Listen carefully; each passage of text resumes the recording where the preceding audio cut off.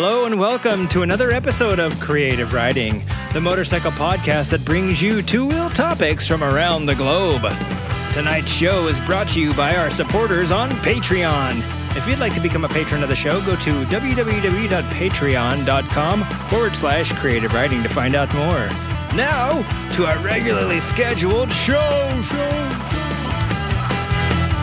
don't think I ever saw my email. You didn't, because it came to the Creative Riding email. That's right, everybody. This is the Creative Riding, a motorcycle podcast. I almost forgot what podcast it was. This is episode number 148. Yes, sirrino, 148. The Danny Eslick plus Danny Pedrosa plus Danny Petrucci plus Danny from Karate Kid minus 2.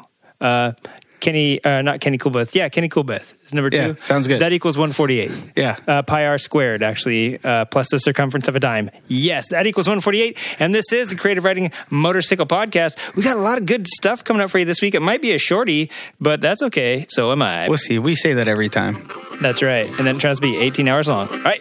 See you in a minute.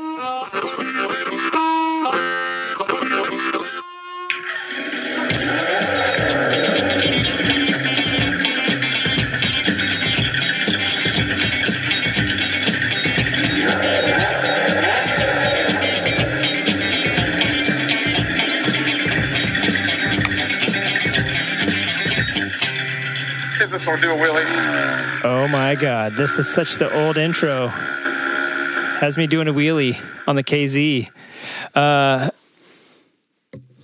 dude, that looks sick. I was looking at your things. I thought it looked a little funny with that flat track tail on there, but that's okay. I like funny with the flat track tail. They were already kind of the model for the flat track tail, and it's cheaper and freer to get a flat track tail.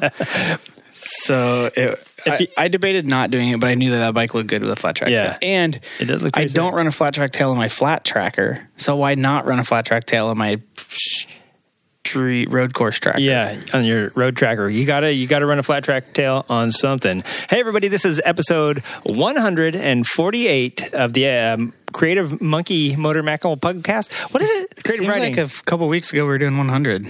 It just seems like just 48 episodes ago we were doing 100. And that was at Lucky Wheels Garage, actually, that we did episode 100. Or, yeah, episode 99 was at Twisted Throttles. And episode 100 was at Lucky Wheels. I thought we did that one in my house. Because we called Liza. Episode 100? Yeah. No. I think Liza called in for You know what? Maybe episode 110 was Lucky Wheels, because it was after the motorcycle roundtable. Yeah, maybe. We'll see. Go back and look at our feed. You do the work for us. Just go back and listen to all the episodes. Go back and listen from episode 88 onwards, or 84, because that's when Chris came on. But if you really want to do yourself, if you want to torture yourself this Halloween, go back and listen to the ones prior to episode 15. I think right around episode 11 with Chris Singsime, it got really good from then on. But man, go listen before that. Luckily, you made it past episode 7. Luckily, I made it past episode 7. And if I were a true gentleman, I would erase those from the archives, and I nobody thought you would be able erased to like listen 1 and 2 or something. and 3. They're awful. I wanted people to listen to the show. You could still get it if you know where to look, but I just I decided to probably take those off of the public and save people the horror of. We should send them to our Patreon subscribers to see if they're true fans. All right. They'd be like, dude, I rescind my membership right now. I don't know. I've been like watching like old like Tool's first concert and Rage Against the Machine's first concert, like stuff like that. Yeah. It's kind of neat to see that. You could still see that they were kind of good, though. Yeah. I know. I went back and looked at some old Clutch videos because I was like, oh, their new stuff, they all have like beards, and you could tell they're a little older and stuff. And I was like, they were like all like, they never had beards and stuff. And then I go back and look, and yeah, it was like not cool to have facial hair back in the day. Only playground predators and old truck drivers had that stuff. But hey, I want to talk about, speaking of, you heard Wiggins talking about a flat track tail. Well, what did he put a flat track tail on? I want to know that. And then coming up after that, we might have a little call. And so yeah, what did you put at flat track? Why weren't you here last week? I was trying to get a motorcycle ready for a track day. So I got a Buell XP9 that was supposed to be almost done. And by almost done, it only took about 30 hours worth of work for 2 people to get it running. That's actually pretty good, though, you know? It wasn't too bad. So the bike at one time had like a dented frame but a clean title, and we needed a straight frame, so he bought it. I traded like a Sportster to a friend of mine, actually Juan, who has been on episode 94. I just pulled that number out of my rear. I don't know what episode it was, but I think it was before 100. What's his name? Juan Acero. Oh, yeah, it might have been before episode 100 when you guys went to the track. Yeah. So anyway, we traded a Sportster that I had bought a couple years ago, so he could actually have a Sportster tracker. He actually flat tracks a Buell XB9, and I was like, dude, let's just trade for the Buell, for a Buell, because he has a few. Because the way Buells are right now, you should probably, like, if you own one or something, you should probably buy every one you see that's cheap. That's what Juan does, and it's smart because there's parts. Although Buell like to change things every single year too, because he can't leave well enough alone, I guess. Well, the first few, you know, and that's true. And the first few Buells were, some of them were kind of ugly, but some of them were pretty rad. And they didn't even have the fuel in the frame yet. And the one that you have has the fuel in the frame. Mine is the last year XB12. It's 2009. Okay, When they went to the XBs, I don't know what year that was, 03, 04, something like that. 03, they still had a tube frame one, but they might have actually, that might have been the year they crossed over. Yeah. And then what I call the XB is the Lightning and the Firebolt. I believe they were both XB 1200R, 900R, and they actually only did a 900 at first and a 1200 later. And the 1200 only makes like 3 or 5 horse more than a 900, but it makes a pretty decent amount more torque. Yeah, and they had all sorts of, we've talked about it before on the show, where they had the Lightning L and the Lightning S, and one had a longer wheelbase, one had a shorter wheelbase. It was a bunch of weird little tweak stuff. Like you're talking, mine's like the regular one, which is considered the long one, and then they made a short CG that was lower and shorter. And that's part of my thing too. It's like, no wonder they shut down Buell. He made 15 models of one fucking motorcycle. And it was really hard to tell by looking at them. Yeah, unless you see the two next to one another, you can't tell. Yeah. And, you know, there's also like, that motor doesn't fit in anything else. It's similar to an XR1200, but I think it's still different than that. You know, and some stuff I get it. Some stuff makes sense that it wasn't the same, but some stuff like the primary cover, a sporty one won't fit. And there's a bung cast into the Buell one for the shifter, but the bolt holes for the pattern around the whole thing like change spacing. Yeah. And it's like, so if I crash and tear mine up, if I could put a sporty one on it, I could weld a fucking bung, but I can't move those bolt holes. Yeah, I was going to say, they did have, like, for whatever reason, he chose to make everything just a little bit different. I think to make it Buell, or maybe, I don't know if he was allowed, even working with Harley Davidson Motors, he wasn't Harley Davidson. Actually, they owned Buell. I mean, right? I mean, that's... Now, at the time of mine, he was. Like, Harley owned... That's how they were able to shut him totally down. They owned 51%. That's right. So, and then that's also why he had to change the name to EBR. Yeah, but he wasn't... but yeah, that's what I was getting at, is he definitely wasn't making Harleys. Like, he was a it was a separate name. Owned. Like when they owned MV Agusta. You know? Kind of. And it's a shame. Like, working on the bike, there's a lot of shit on it that, as from a mechanic standpoint, is really good. Where you're just like, wow, that makes a lot of sense. Well, the whole fuel and frame was to get the weight from up above to lower it down already. I don't know why he had to make a whole center of gravity bike, because he already had a pretty good... that was more for like short people. Yeah. And the fuel in the frame, I'm not going to say is good from a mechanic standpoint, although it kind of is, because if you take the tank cover off, like if you need to work on the motor, even, and I'm going to compare this to a Japanese sport bike, because that's what it's kind of comparable to. Don't, all you fucking sport bike riders, don't be fighting me on, no, it's totally, whatever. It's still more comparable. So you got to pull the airbox and the tank cover off to get to the motor and work on anything. There's no wire. It's like a few bolts and it comes right off. It's pretty simple. But on a sport bike, all your fuel lines and stuff are connected. So you're like propping the tank up, trying to get on there, stretching the fuel lines out. It's kind of a pain in the ass. But I don't know. There was just a lot of stuff where I was like, damn, that's kind of cool. Yeah. There's actually more standard bolts on it than there are on a Harley. Like the front fork pinch bolts, and I'm pretty sure the fork said Showa still, were standard. The stuff for the rear swing arm was standard. Like the brake bolts were standard, even, and it went into a Nissan brake on the rear, and so the front's probably a Nissan too, even though it's special for that bike. You know, all that stuff. I was just like, wow, on a Harley, all these bolts are metric. Yeah. So that was kind of cool.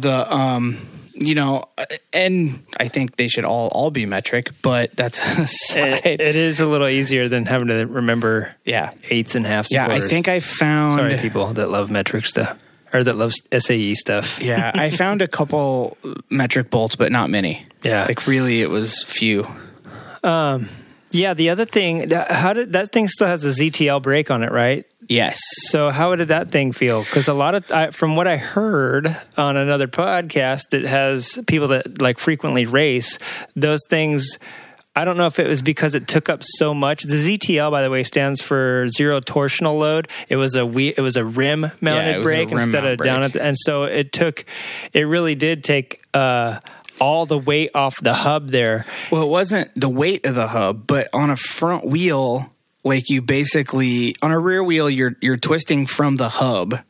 And so the wheel has to be really strong in the spokes, but not to hold the rider up, but because you have that twisting load, right? Yeah. Well, the front heel was able to eliminate it, and you probably could on the rear, but it'd be harder. Twisting the other way because you're putting load on it to stop it now. Well, your tire's on the outside and your brake was on the inside, so your spokes have that twisting force. Yeah. Well, by mounting the brake on the outside, you can make the spokes of the wheel a lot lighter, and that front wheel's super light, even with a rotor on it. Yeah. And it's not, I thought he did it for better braking, and it's not. It's to make the wheel lighter. Yeah. So, but the rotors were known to warp. Yeah. And so what I noticed, everything felt good. I measured it with a micrometer in like 10 spots. It was all within 1,000th. When I went out and rode it in the parking lot, it felt fine. When I went to the track on Sunday, I felt a spot in it because now all of a sudden I'm slowing down from 120. Yeah. Even though I'm not slowing down to 0, you're still like that speed's there and you're on the front brakes pretty hard. I mean, the front brake worked great. Yeah. And mine being an 09, parts of mostly an 09. That's what happens when you have wrecked bikes you're putting together. But being mostly an 09, it had the newer front caliper. So mine's an 8 piston with 4 pads. Yeah, wasn't it only on that brake is only on one side of the wheel too? Yeah, it's a single-sided brake. Yeah. Because you've basically got as much surface area as much leverage because the rotor's so much bigger. It's like putting a bigger rotor, it multiplies, your leverage. So right. By running one big one, but then he ran a really big caliper.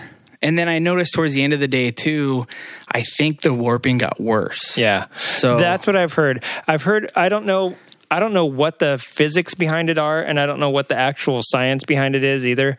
But a lot of people supposedly scrap that ZTL wheel for a standard because that happens. You warp it and you have one point of failure and it fails and you're done. Whereas like even with 2 brakes, if one, you for some reason you just, the actual force of braking, like the braking forces that are exerted onto the calipers are divided among both sides now, and they're divided among 2. So you still get the same amount of stopping, but it's not all onto one deal. You know what I mean? That didn't really bother me. I think, and this is a thought, and I'm not 100% sure because I haven't bought the other options. I think it was probably just a poorly made rotor. Yeah, that could have been too. I don't know who made it. I don't think it's a Brembo or anything, but I can buy a EBC rotor for $185. I can buy a braking wavy rotor for like $260, and I can buy what I think I want to try is a EBR rotor off the new EBR 1125s. Right. Because there's no holes in it. It's just gas slots. Mm-hmm. So right. Okay. Supposedly the holes in a rotor don't actually cool it. They are to save weight. So I'll sacrifice a little bit of weight.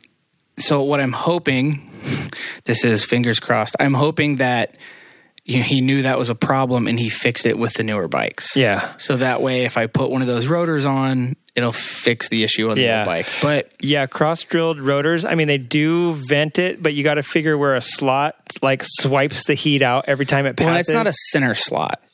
Oh, okay. It's not like a car rotor where it's the vented double. Yeah, okay. But it's still a slot that... Yeah, because, on those holes, it's like a bunch of little tiny slots taking exponentially less heat and air away from it or whatever. Yeah. But you know what, though, too? That those brake rotors, I doubt that those are the ones he raced with, and it could be that they're made for street riding, and when he went racing, he upgraded, you know what I'm saying? Like it very well could be. Yeah.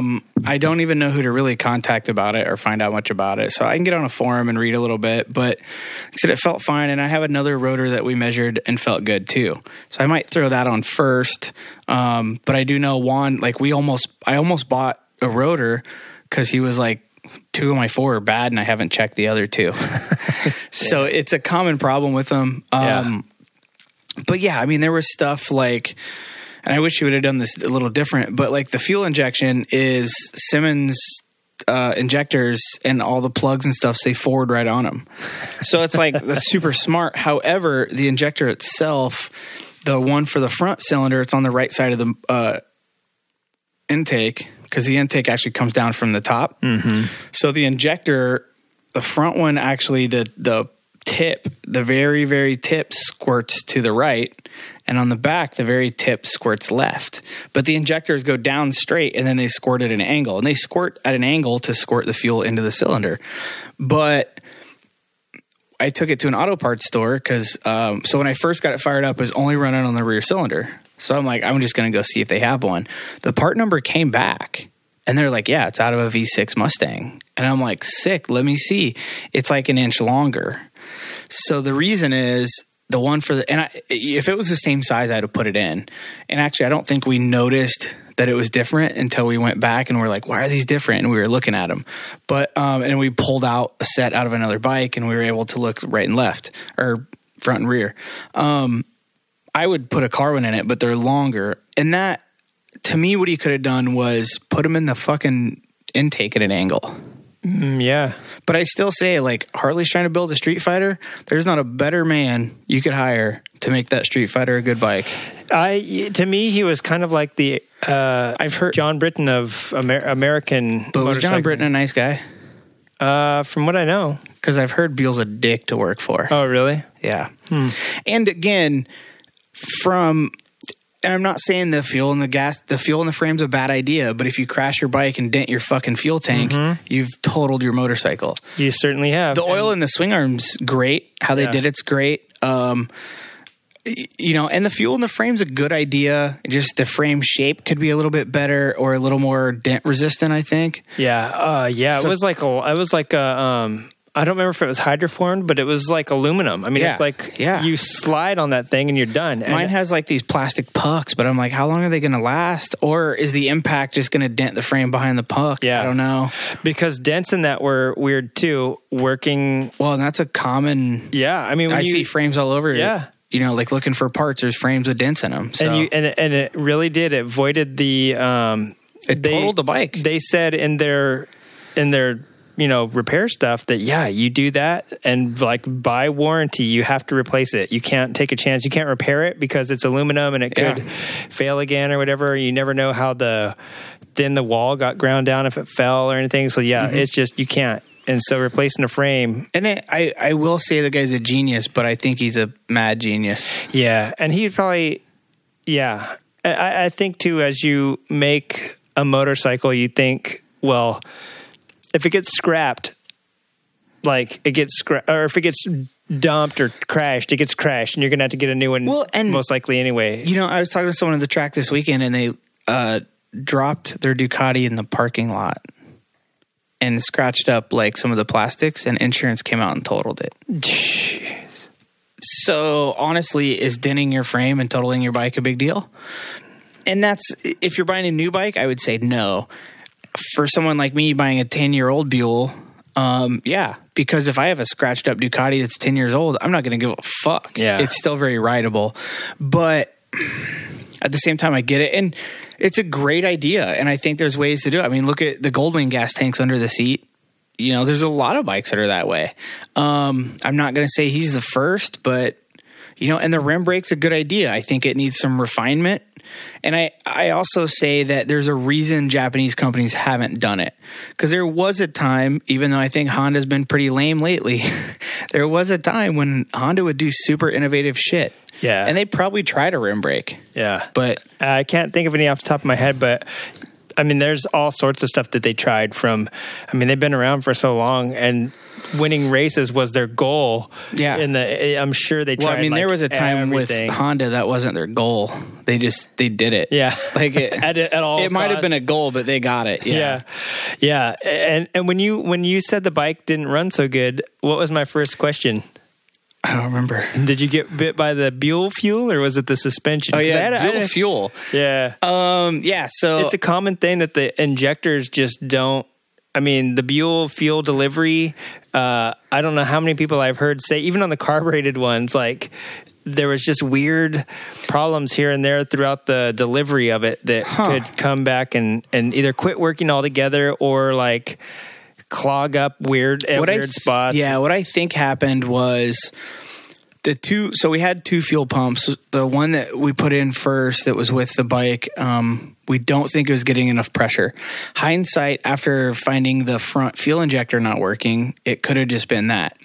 But we still think it wasn't gaining enough pressure. And it didn't sound that stout when you plug it into a battery, where the one we replaced it with, sounded like it was working harder. Yeah. In a good way. And if you're out there on the track, you definitely want fuel pressure. You don't want to rely on vacuum or when it's injected, you can't. So we put a second fuel pump in it out of another bike. So I have one I can rebuild. I'm going to look, if any listeners know too, askwigs@gmail.com, you can fill me in. I think I want to do a high pressure pump.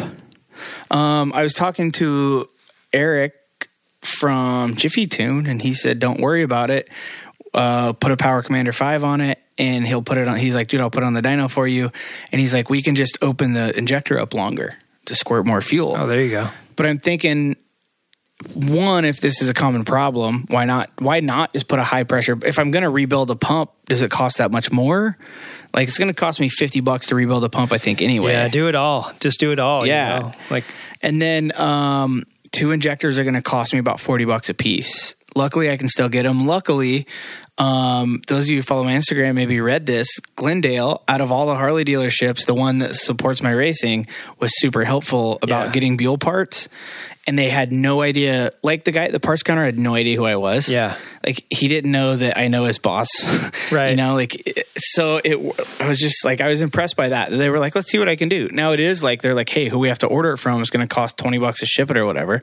But whatever. Dude, they are cool. And they are one of the very few Harley dealerships, at least, that you go there and they'll have some of the Cretans guys race the Buells, and they even race, some of the guys even have like XR 1200s, like stuff that Harley doesn't make anymore, and Harley guys don't like, but they are true Harley guys where they're like, dude, it has a Harley motor in it. We love it. To me, it's a beautiful bike in the fact that, one, look what the guy started with.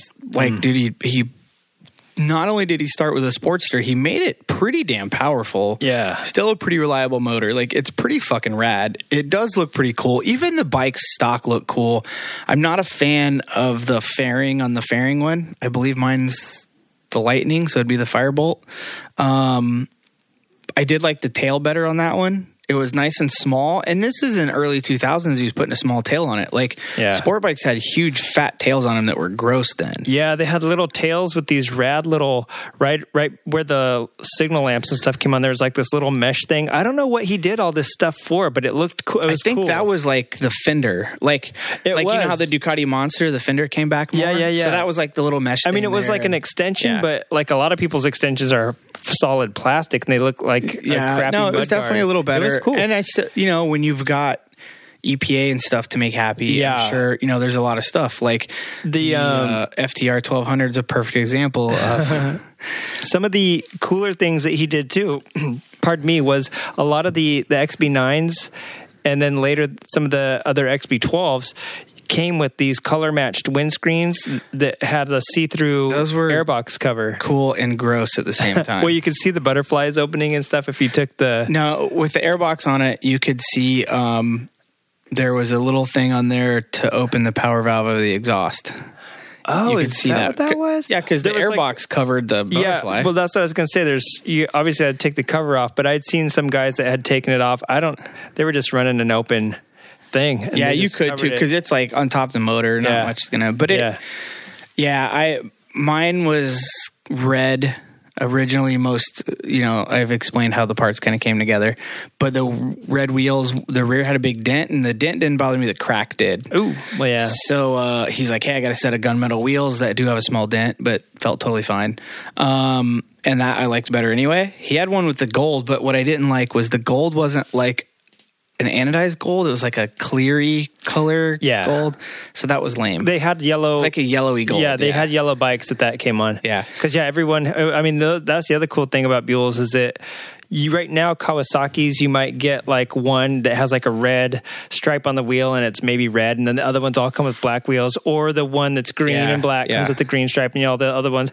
But he like color matched every set to, and it wasn't just graphics under clear coat. They were ugly colors, but yeah. Well, and they were ugly colors, but they were a while ago. For that time, I was going to say, for that time period, they actually. And I remember when I first saw it, I thought it was super cool, and it was super innovative. Like, it's a plastic tank cover. So he made it match. He made it translucent, I guess. Yeah. And that was like something a lot of people don't do. A lot of people do clear or smoked or just black, and that's it. Yeah. And then it also had the windscreen would match. Luckily, Juan also had a black tank cover, so that went on. Nice. Because the bike was turning a lot of black. So, and the swing arm's actually a slightly different color. So the swing arm on it, we think might have been bent because we know the rear axle was bent. Oh. But he's like, I can't get it out, and I put a real big ratchet on it, and I got it out, and it would like get easy and get hard and get easy and get hard. Yeah, and I'm like, I think the axle's bent. But even the rear axle, man, the machining that went into the rear axle to save weight. Yeah, I was just like, damn. But he shrunk it down real small in the middle, and I think that made him bend easy. Yeah, but you look at a lot of those parts on there, and it is an exquisite looking bike that has a lot of one-off things that didn't swap over to any Harley, you know. And you can't. It's a belt drive, and I've seen people do a chain conversion, but there's only certain ratios you can do because the wheel is not adjustable. Mm-hmm. So then the thing is too, as your chain and sprockets wear, you can't adjust the chain. I think it had a torsioner pulley. It's got a pulley, but it's not. There's no spring on it. No, it's just bolted right to the. Yeah, what it is because the swing arm's at an angle as your swing arm drops or your bike stands up, right? Your chain gets loose. Like whenever I set my chain, I sit on the back, like especially my Sporty, I hang over the bike and I kind of pull in on the swing arm to try to compress the suspension because your chain gets tighter as your suspension compresses. Mm-hmm. So as the suspension uncompresses, it would get loose. So he since it's a taller bike than a Sporty, there's like a pulley up there. So as it drops below, it kind of helps keep the belt tension even. Mm-hmm. But honestly, when you can't run a chain on that because like you would have to get a sprocket. You would have to just get a rubber one. Yeah, there you go. Yeah, but when you first put a chain on, it like chains stretch and sprockets wear. And you couldn't adjust any of that. This thing is not on a spring like a derailleur. And there's no wheel adjustment. But it's also really nice because of that. Like honestly, like Juan races on it, so it's a pain in the ass for him. Well, yeah. Well, the belts can't change gearing. Yeah. Oh, that's true. The belts actually don't require maintenance like a chain does. Oh, so no. Theoretically. Yeah, next subject is belts are fucking great. Mm-hmm. I will fight you on that. Yeah. Don't fight me. I love belts. Like belts they're silent. They're clean. You don't have to adjust them, and they last way, way longer than a chain. And when you do replace them, yes, they're expensive, but you don't have to change the sprockets. Yeah. And honestly, a Buell, you can change without taking a wheel off, without doing anything. You take out 4 standard bolts out of the swing arm and 3 out of this little plastic cover that you really don't have to run anyway, and you can change a belt. Yeah. But my Dyna, I had 60,000 miles on a belt, and that was like canyon track wheelies. Like it got abuse. Yeah, and they don't stretch. They take a lot to They really do. stretch those because they're kind of like carbon. Or most of them get carbon something in those. Most of them they get dry rotted. Yeah. And that's after like just like an engine belt or something. And, like and I've seen guys break their belts, but it's like if you neglected your chain the same way, it would have broke. Yeah. And last thing I want to ask is, what were your lap times and how did it feel out there? I have no idea my lap times. It felt really good. So I only got 2.5 sessions on it. The first session, it was still cold in the morning. I hadn't been on the track in a while, so everything was getting warmed up. Actually, the first session, my shifter fell off. Juan was in charge of that bolt. I know that for a fact that he was doing the shifter, but I went over to Tony. Juan. Went over to Tony. He's like, oh, here's all my bolts. Luckily, it's a standard bolt, and Tony rides a Harley at the track. Luckily, that wasn't one of the metric ones. Yeah, right. So I found some 5/16 bolts because that's what it was. And I'm like, I'm going to fucking put a big washer on this thing and some tape, and I'm going to Loctite it and not tighten it all the way, right?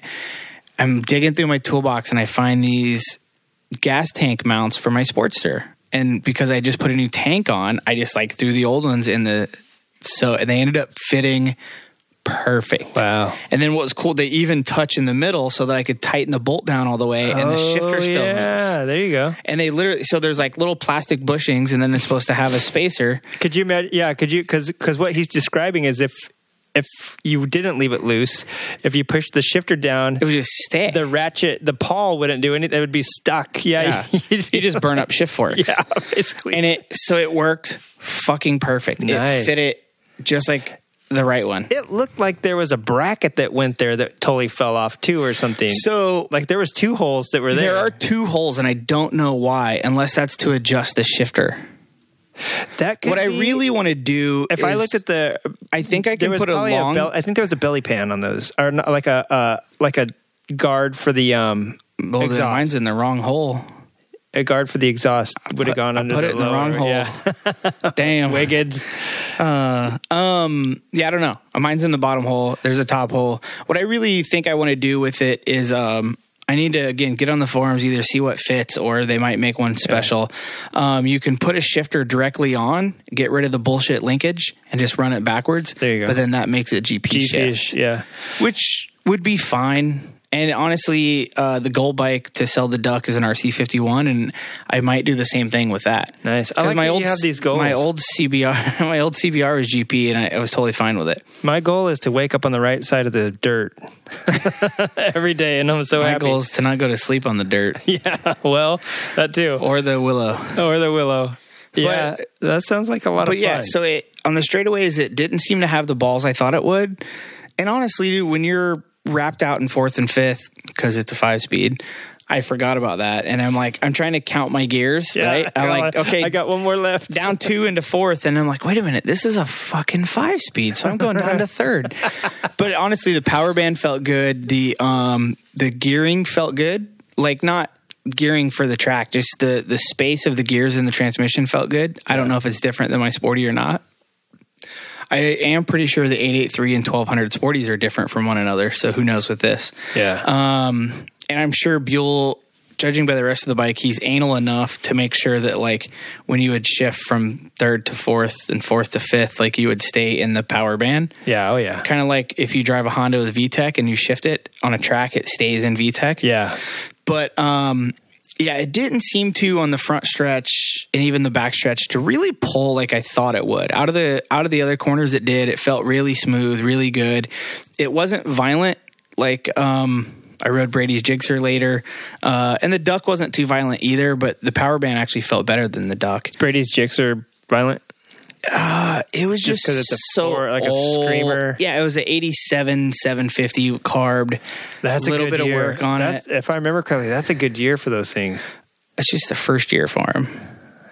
Yeah, but it had come out of development from the previous. Well, and they did a GSX 750R or something too. They did so for AMA you had to have whatever you ran. That's when the RC30 came out.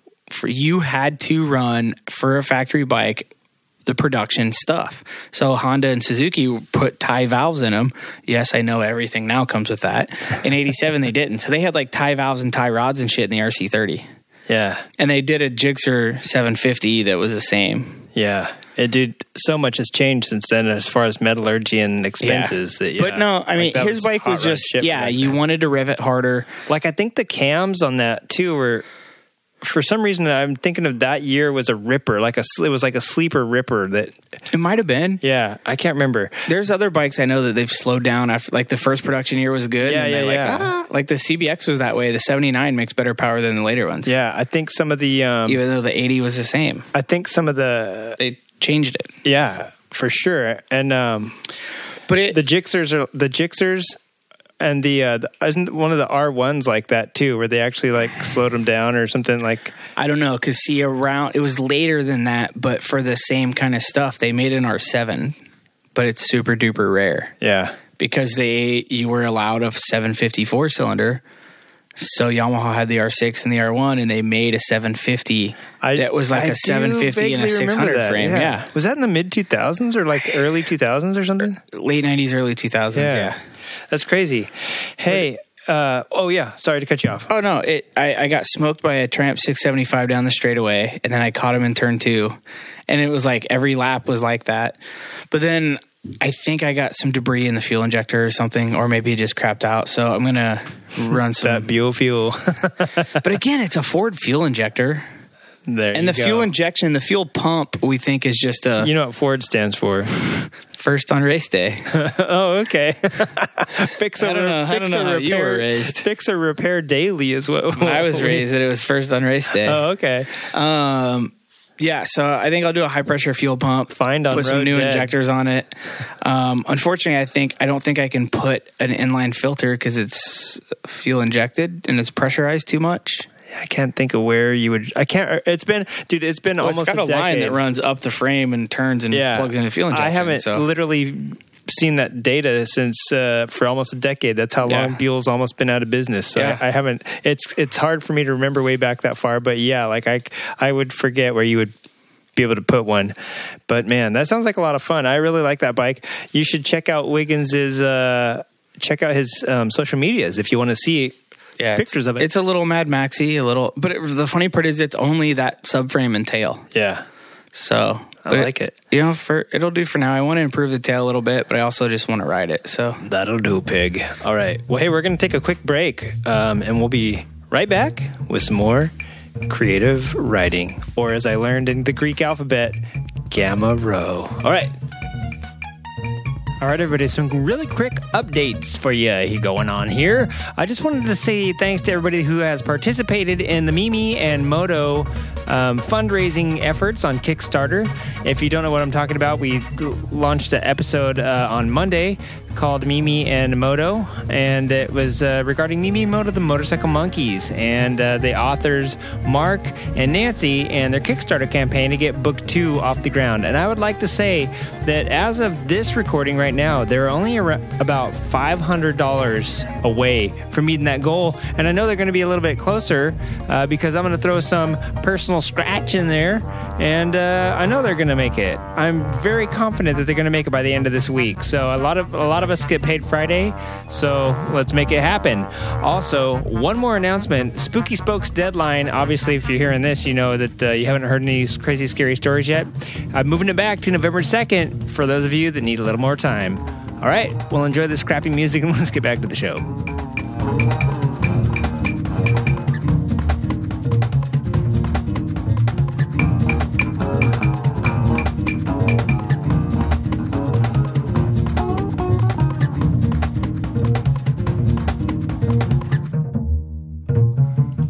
All right, everybody, we are back.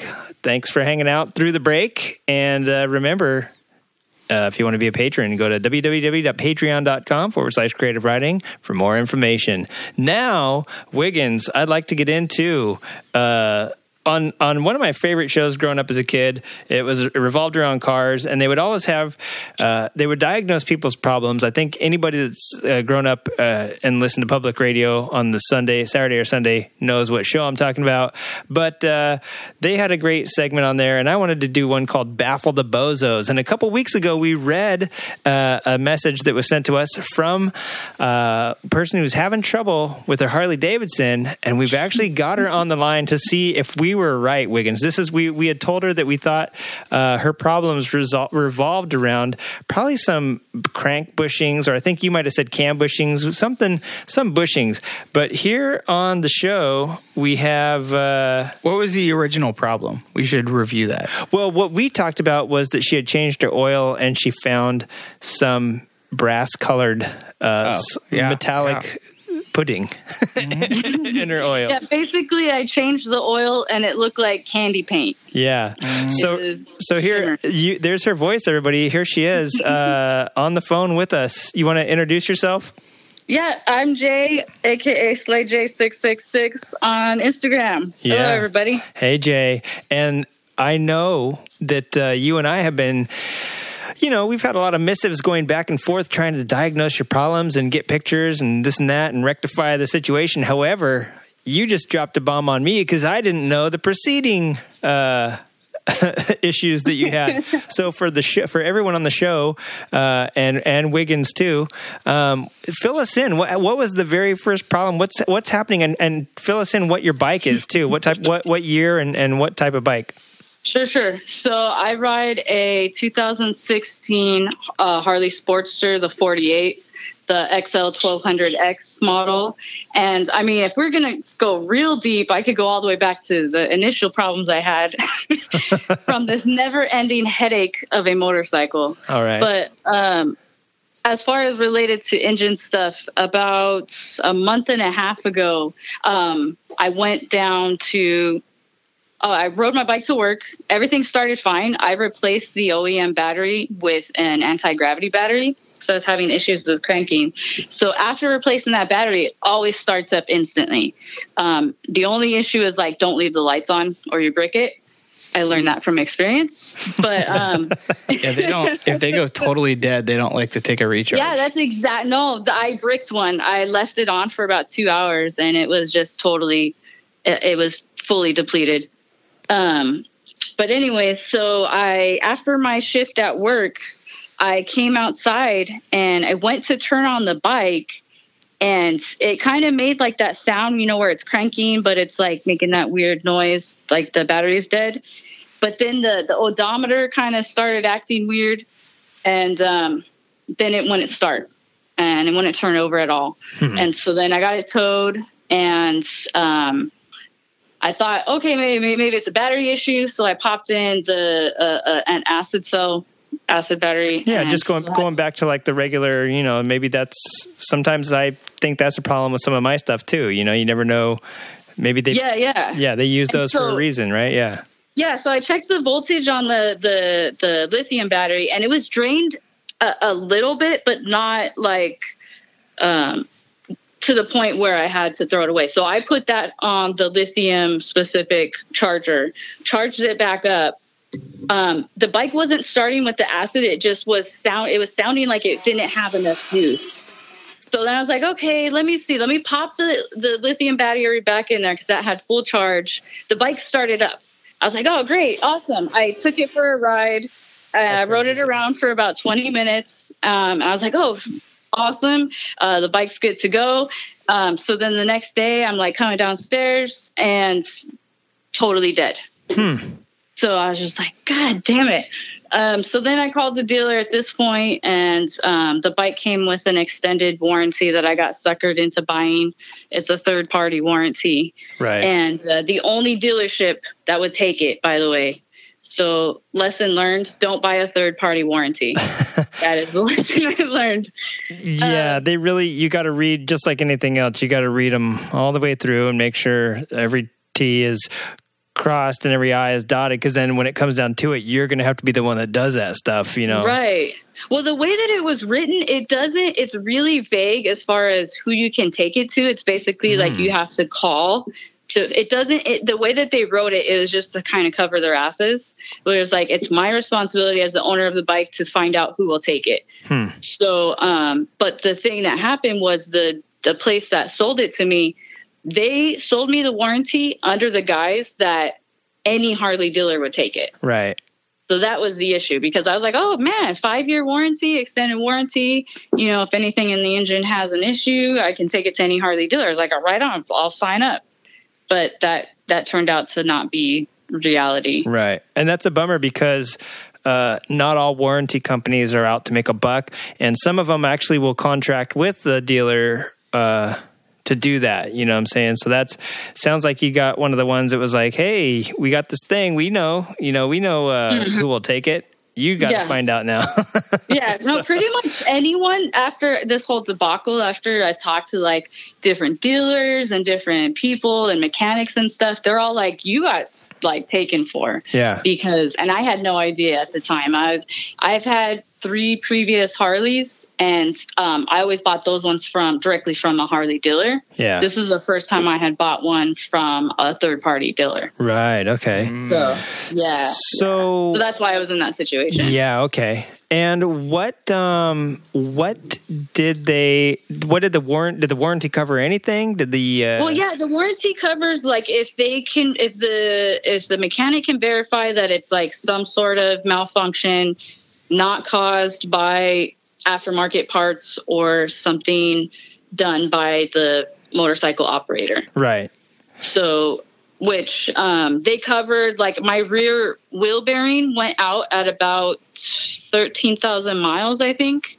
And they covered that because it was just, I hadn't touched the rear tire at all. Yeah. And it just exploded while I was riding. Yikes. I think Liza from the Misfits gave you some shit about that too, if I remember correctly.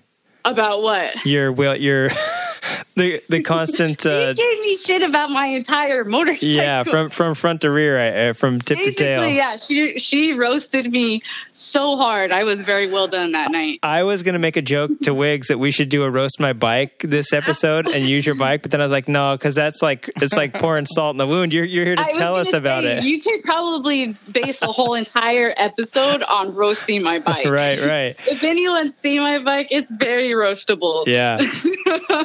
So it's just fine. They fixed one problem then, correct? I mean, they got that. They said that it was like, I was insisting that. So what happened? So I have to go back a little bit. Is prior to this issue, my spring plate in the clutch failed at about, I don't remember how many miles in, 11,000 miles. Good God. Factory. Is this aftermarket or factory spring plate? It was factory. Okay. Yeah, so that exploded, and so then I went and I try to do a lot of maintenance myself just because I'm a wrencher. I love to like get in there and get my hands dirty, as long as I feel comfortable doing it. I have a service manual. I'm pretty adept at doing mechanical stuff. So I went in there and I investigated, and basically that spring plate just really exploded in there. Were you trying to do wheelies or? No, not at all. Plus, I know plenty of people that do wheelies without their spring plates exploding too. So yeah, like same here. I have used the shit out of the clutch on my race bike, and it's totally stock.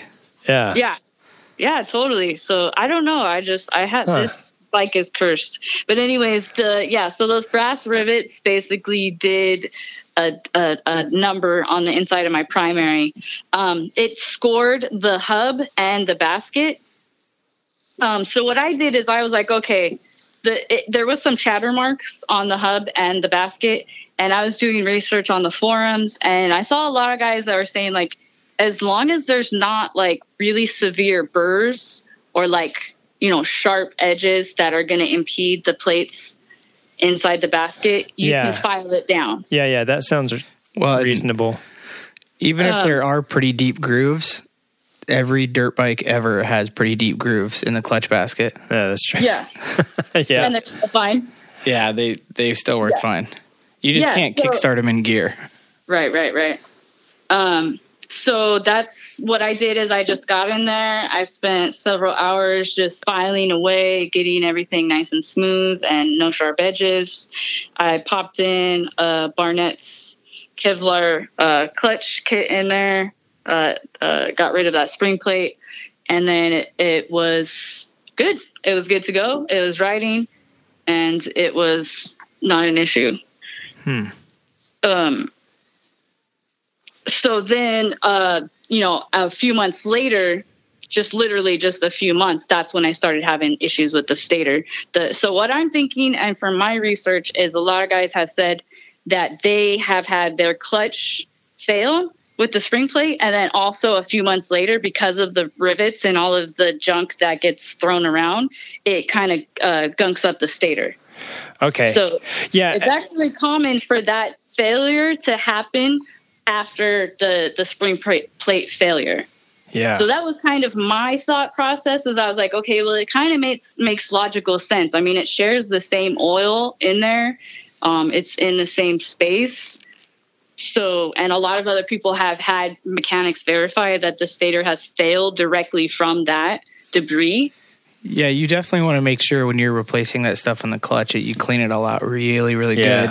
But you're still going to have stuff in there before you even get to take it out. So, right. And you'll get debris in the magnets and the windings and stuff like that. Yeah. Right. And if it's small enough where like little pieces worked off, then who knows where they're going to end up going, Yeah. And, when I did the clutch replacement, I didn't think to inspect inside the stator. So I didn't take off like the primary chain at that point. Yeah. So there could have potentially been crap in there that I didn't even see. Another plus side too that is good is the oil is separate on the new one still too, right? Yeah. So you're not like all that debris that's metal isn't getting fed through your valve train. Right. So that saves you a bunch of money.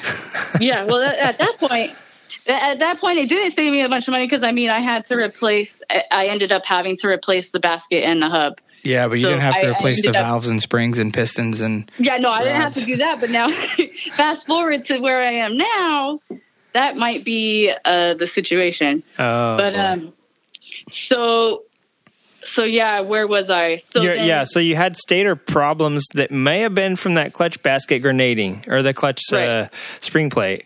Yeah. And so then after I got it back, when the dealer fixed the stator and the voltage regulator, I got it home. They said to me they're like, actually you're going to want to replace your clutch because it's definitely when they opened it up, they said that the oil smelled burnt. So, and I was like, what? Really? It's a brand new clutch. Yeah, right? It's brand new. Yeah, it was literally not even more than 4 or 5 months old. And I was like, that's crazy because the oil is pretty fresh. I mean, there's a new clutch plate kit in there. And he's like, yeah, you're going to want to replace that. And I told him the situation with the basket and the hub being scored. And he's like, yeah, you're going to probably just want to replace that whole thing. So I ended up upgrading the clutch basket and the clutch hub. And I did that job. And then I got fresh clutch plates and put all of that stuff in there. I don't weigh more than $1.15, so getting that the engine compensator nut off. Oh yeah, dude, fucking hilarious. I bet that was a riot.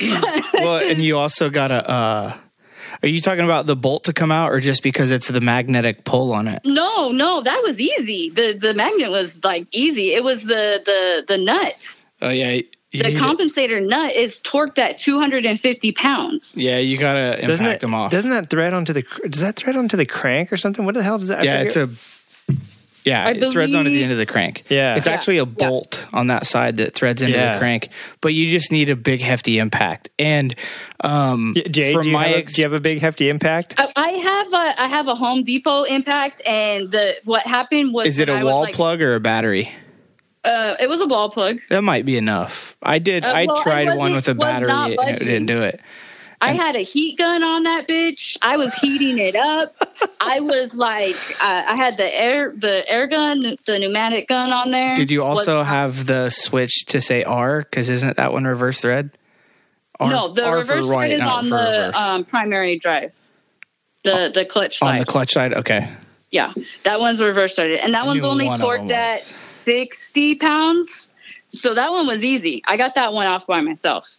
But the compensator nut, yeah, I had to have my girlfriend who's currently on crutches. She came downstairs into the garage, and we had like a breaker bar, and she literally was like up on her crutches and like jumping on the breaker bar. We were both jumping on the breaker bar simultaneously. I'm like regretting that I didn't get it on camera. Right, you guys look like fucking hilarious. Two monkeys swinging on a branch, and it's just like not going anywhere. Right, that's rad.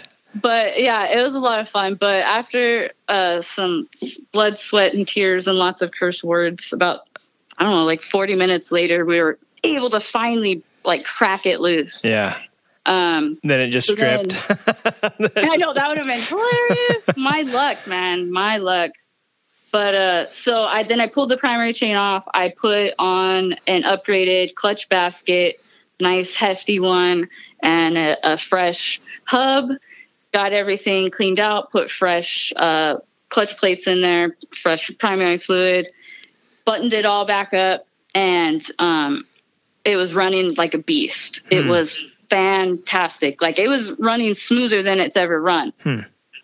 So for how many hours? Ash, how long do you think that was? Like a couple weeks? What? It was at least, I had it in there for about almost 2 weeks. And none of these parts came from a place called J.C. Whitney, correct? No. Okay. No, I got the club, the basket was an Evo, what is this? Evolution Industries. Mm-hmm. It was like the only upgraded clutch basket I could find that wasn't like a replica replacement. Right. Okay. So the basket's really beautiful, super hefty billet. And then the hub was just like the hub is a different issue. I don't even want to talk about the problem I had with that one. Okay. But, so it was running great and I ride every day. I ride about an average of 2 to 3 hours, depending on where I travel. My job requires me to travel around LA County. Mm-hmm. And without giving like your address or anything, like whereabouts do you guys live in LA? Are you in the Valley? Are you in like the beach? We're in Long Beach. Okay. We're down in Long Beach. Okay. So I commute from Long Beach to downtown LA. Okay, that's a pretty good commute. Yeah. So, and that's it's like 25 miles one way. So I'm averaging on a short day, for sure, I'm doing like 50 to 60 miles. And on a longer day, I'll do upwards of 100. Yeah. You ever thought about getting an electric motorcycle? I don't know. They're so ugly. I'd have to get over the aesthetic. Man, you and Wiggs, you guys ought to get together. They're so ugly. And egg that one. Battery pack is just, and the thing I don't like is like the distance. Like having. Well, that's what I'm saying. If you're going 100 miles a day, yeah, you should be good. Yeah. Yeah, and also unless they put on some sort of speaker that like replicates the sound of an exhaust. Yeah. I don't like riding quiet silently. Yeah. That's like, I mean, I've been hit twice. I've been hit 3 times by a car. Have you been hit on the bike that you're on now? Yeah, I did have a minor accident on that one. Okay. And is anything, what happened with that? That was a T-bone. The guy hit me at about maybe 35 miles per hour. Mm-hmm. I was pulling out, making a left turn, and we didn't see each other basically. Yeah. And so he T-boned me on the battery side, so on the left side. Uh-huh. And cracked my oil tank, and it was like right at where the battery compartment is. So cracked my oil tank, and then basically the rest of it was like cosmetic damage. Okay. And so he didn't tweak it just enough to like have anything with your clutch be misaligned to the. No, well, see, this is where my brain is just kind of like going crazy because I'm trying to go through everything and try to figure out what could have caused the current failure that I have. Well, what's your current failure that you're having now?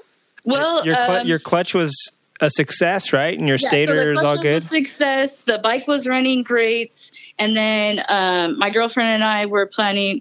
We were going to Babes Ride Out, and so I wanted to like get the bike ready. So I was just going to go through and do all the maintenance on it, so that she's on crutches right now, so we were going to ride 2 up. So I just wanted to make sure that the bike was squared away and good to go. So I went to change the oil and the engine oil, and as I pull the plug and it's draining into the pan, I like something is like glistening in the corner of my eye, and I'm like, what the hell is like? Right now it's a tear, but that day it was some golden colored shavings, yes. Right? Many tears were cried over this. I will not lie. I mean, my ego is not too big that I can't admit that I did break down on this one, because I've had a lot of issues with this bike, but this was kind of like the straw that broke the camel's back with this issue. But so I look over, and it's like I said, it looked like candy paint. It was just, the entire oil pan was shimmering. It looked like just golden bronze flakes throughout the end, like a lot of fucking flakes. Yeah. Like it looked like it was like a 50-50 ratio of like oil to flakes. That's how heavily flaked it was. And this is where you contacted me, and I was trying to remember if the flywheel is not like a regular like a car or most other bikes that has like crank journal bearings or anything like that. The flywheels on the HDs are kind of like a pressed one-piece deal. So there's the rod ends don't really go around either. Like, the rod big ends don't have bearings and stuff like that. Like, actually, they're better. The big ends of the rods actually have roller bearings. Yeah. Right.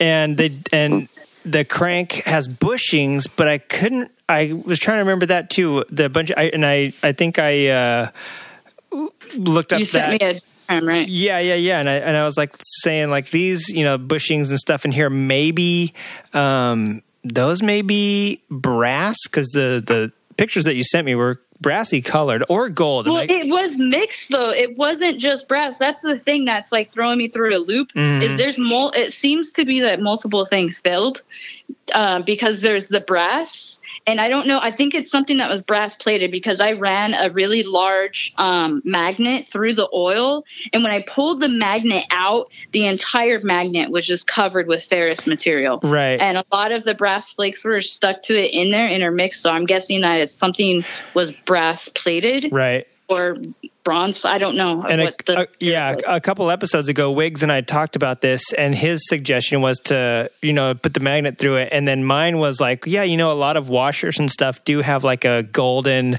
plating or a golden, like a finish on them or whatever. And so it could have been that. And if that's what you're saying and the magnet did pick it up, then it could have been a washer, could have been, there's like a lot of little weird little washers and spacers in there that could be. And is this out of the clutch oil or the main oil? This is the main engine oil. The primary oil was fine, because I checked in there too. Right, because the cam bushings is something that Wiggs mentioned, and I think I might have mentioned to you at first too, until you told me where the oil came from. So, but the cam side is not. The cam side's in the engine oil. Yeah, the cam side is connected. So my theory is that either it's something, a bushing. I was doing some research, and there are some bronze-ish or plated bushings on the cam side. So I'm thinking it's either a cam, or I think you had mentioned a wrist pin. The wrist pins will be hardened. Those are in the. Well, the thing is, there were chunks of also aluminum. So I'm thinking maybe also a bearing failed. I don't know what bearings are made out of in there. Not aluminum. Your only aluminum would really be your pistons and your cases. Yeah. I'm wondering if something was scraping the cases now, like something, or if you had done something on that clutch side and it pulled something super close to the, if it pulled or pushed, I'm not even sure where. I'm thinking that you would have, when you put something back together, how it would have shifted to inside. But if you had any sort of play inside, something like maybe you had like a a bushing or something that had play, and you didn't realize it? Because I think I told you to try to shake your compensator or something like that, right? To see if there was play in the end of it.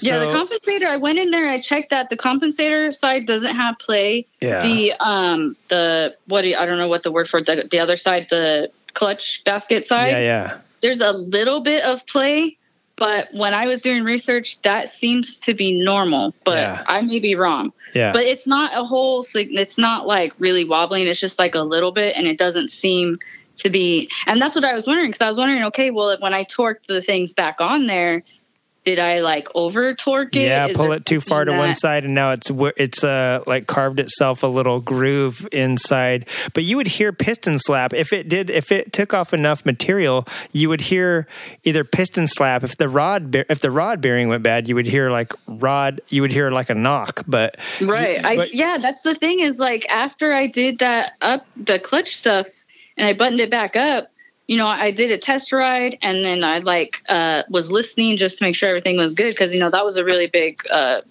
maintenance thing that I did, so I wanted to make sure. Mm-hmm. And it was riding fine, and there were not any noises that stood out to me that I was like, oh, that doesn't sound right, you know. Yeah. Well, so I also cut open the oil filter to see, and something blew through the inside of the filter, I guess one of the chunks of the aluminum or something. Huh. So on the so something blew through there too, and there's also the flakes are in there. Went in there like a Field Initiative's knife and just carved itself. It was like serious shrapnel. It was gnarly. Huh. So that that obviously means that this metal debris has filtered through the engine. Yeah, unfortunately. And it might have been, maybe it was one small part of one, and it has gone through and it has done some damage and brought other stuff back down with it now. Yeah, that's what I think. Something went in there and fucked shit up. Yeah, so to speak. I don't know what the cause is or yeah, you really have baffled the Bozos. I'm at a loss until you were to start now pulling stuff. If it went through the oil filter, then start pulling stuff apart here and there. And really the hit, I think that was probably, if it was just cosmetic, plenty of bikes go down, plenty of bikes get dropped all the time, and it doesn't do anything until it does. But I mean, there's usually lots of symptoms before that. So if yours was running fine and it just here's another mystery. And maybe you can see something. So I don't know. Okay, so after the T-bone accident, and then actually, did the bearing go out? The bearing went out before that, right? Yeah, so the bearing went out before that. I got it fixed, and then shortly after I had the T-bone accident. When the dealer fixed the bearing, and then after the accident, I also took it back to that dealer so they could do an assessment. Uh-huh. After I fixed everything on the bike, because I did all of the repairs for that accident, I looked at the belt, and I noticed that the belt was riding against the sprocket cover. And I did 1,000,001 tire alignments, aligned it over and over again. And I showed this to Emma at Recycle Garage. I've told multiple people, and no one can tell me what they think it is. And I don't know why. I even told the dealer. Yeah. But the thing is I don't know if that alignment thing, if it was rubbing, because it happened so close, the T-bone accident happened so close with the wheel bearing. I don't know if it was rubbing after the wheel bearing replacement or after the T-bone. Yeah. What'd you do to align it? What'd you do to align it? I just followed the service manual. So I measured each side and then adjusted the adjuster. So you measure how far the axle is from the back of the swing arm? Yeah. So there's a little there's this little hole, and I fashioned an L-shaped tool, so that I had an O-ring. And so I measured the distance of where that hole is from the center of the axle.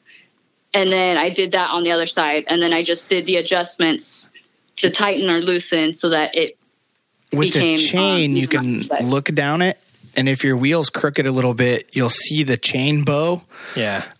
With a belt, I don't know if it would work. Well, see, the thing is when you, and I've shown it to a lot of people, and I looked at a million Sportsters because this is like such a weird thing. And every Sportster I've looked at, the belt is clearly centered on the sprocket. Mine is way far to the right. Like I feel like if I took the sprocket cover off, I feel like the belt would fly off. And yeah. You can barely put your hand in between the fender and the right side of the tire. But you got hit on the left side, so I got hit on the left side. So no, that's not weird at all. It's like when you got hit, it could have bent the whole swing arm over to the right. Well, that's what I was going to say. Or the wheel. Swing arm got bent. So what I look at too is the front where the tire is. Because that's your closest spot to your swing arm. Not that every swing arm is perfectly symmetrical either, but you can kind of eyeball there. Like if you have a finger width of room on each side or 2 fingers and you can get close there.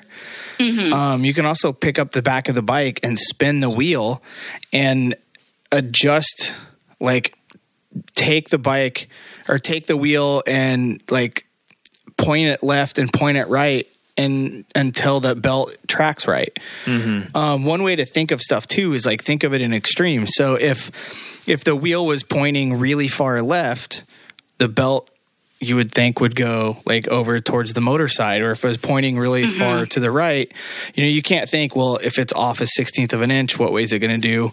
But think of it like extreme. So maybe it's pointing to the right just a little bit. Try to tighten the left side adjuster. And set the bike up and spin the wheel by hand and see if it brings the belt back over to center. Yeah, I tried all of that. I seriously did those adjustments at least 10 times because it was bugging the shit out of me. And but the thing is, you said the wheel's really close to the fender on the right side though, right? Yeah. Another thing you can do, if it's out of alignment, don't you think that I would feel a wobble? Because when I take my hands off of the handlebars, it tracks perfectly straight. It's probably bent then. Yeah. Harleys aren't, at least I don't know about a Sporty. The swing arm could be bent and you've aligned the wheel straight. You know what I'm saying? Yeah, I mean, there's so many things that could be into it. Like it could have bent the swing arm and pushed the whole swing arm over, but the wheel's still straight. Honestly, if you run an aftermarket exhaust, so Harleys are made to be balanced with a stock exhaust. So really, when you put an aftermarket exhaust on, they should pull to the left. At least mine did. And I was literally told that was totally fine. And I pulled 30 pounds off the right side of the bike. So it made it kind of want to pull left because now there's weight hanging off the left of the bike. Right. And there's one more way that I check my alignment, and it's the string method. Yep. And that's what Emma was telling me to do. I always do that, and it goes from the back to the front, and it'll show you if it's off because otherwise, these things that we're saying will look fine when you keep. And I don't know how many times I've heard this said from racers and pro wrenches and stuff like that, like people that actually work on bikes, is that even though every single motorcycle usually has an adjustment and it usually even has little tick marks on it, those are never trust the ticks. Those are usually not wrong or not right. And if you put it on like number 7 on one side and number 7 on the other, it's still off. So you can never trust those. So if you've done it correctly and even spaced it out right, it may be aligned to your swing arm, but your swing arm may be off a little bit, or the spacer may be off, like Chris was saying, if it's bent, or even if it's what they call a diamond, because the way you got impacted, measuring the sides may be parallel, but they may be out of in a diamond shape, where one is they're the same length, but one's further forward than the other. Just just like you can't see it, and it probably wouldn't measure up unless you really got down to like millimeters. But it might that would be off enough to get your wheel cocked, to get your belt pointing toward the pulley, and your wheel lining up still straight. And it's going to measure straight to the swing arm, but not to the pulley at that point. You know what I'm saying? So yeah.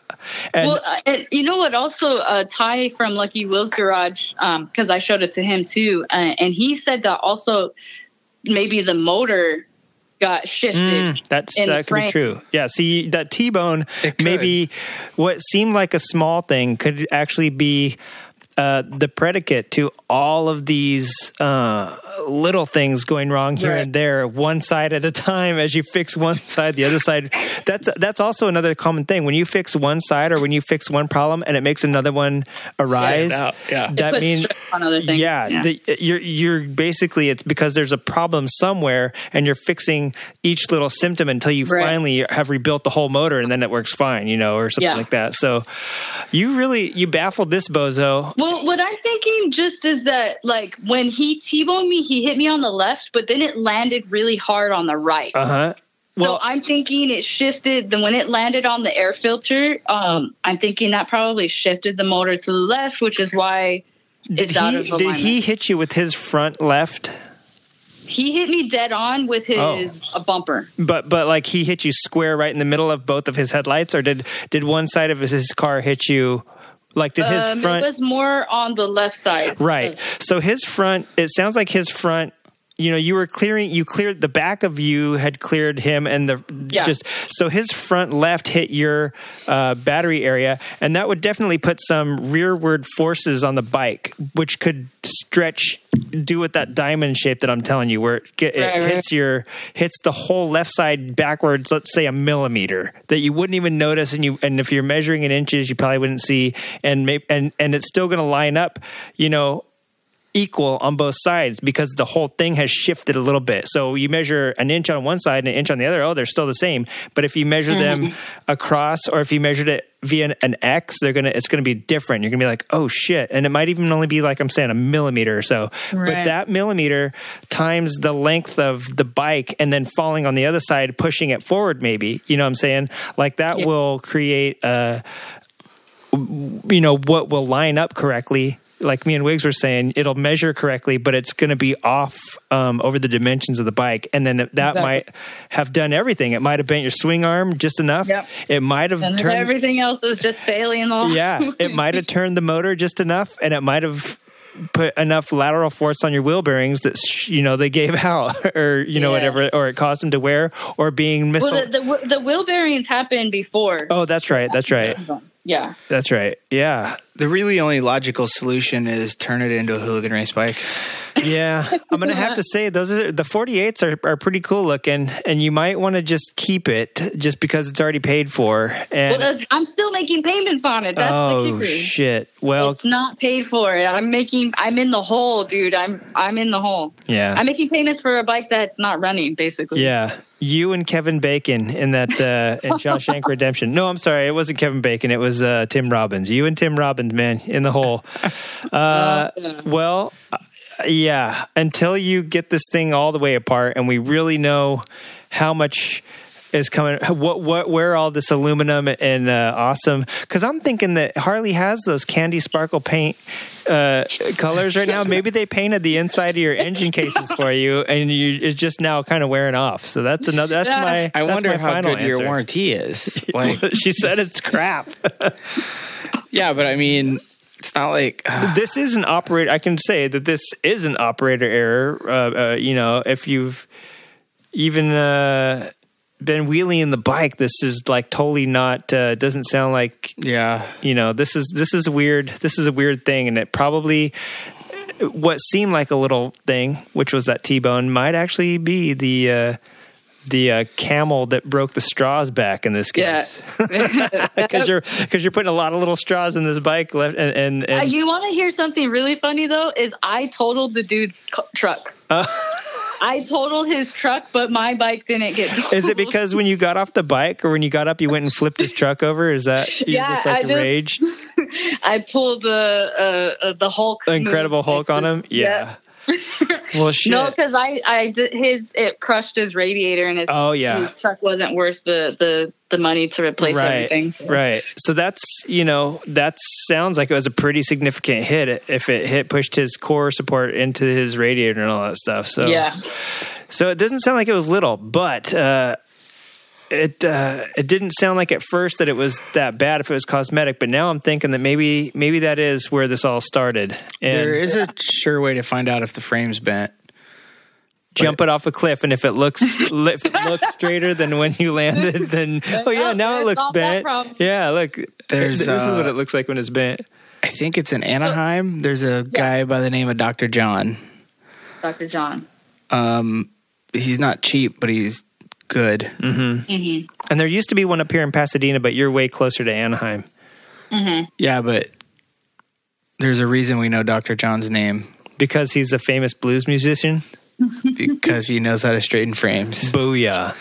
They didn't call him the frame doctor for nothing. Did they call him the frame doctor? I don't know. When you say it's not cheap, how much are we talking? Because I don't know. I've never the price of an SV650. Just go get that SV650. Just buy my Ducati instead. Because the dealer that I'm talking to right now, because I've been in contact with them about this whole situation, he said that most likely he would recommend the entire engine be replaced. So say I get best case scenario, I do get the engine replaced. That would be the time to check the straightness of the frames. That's what I'm saying is like how much are we talking to check? It's probably a couple $100, maybe. But how much for the fix? Probably another $300 or $400, depending on how bad it is.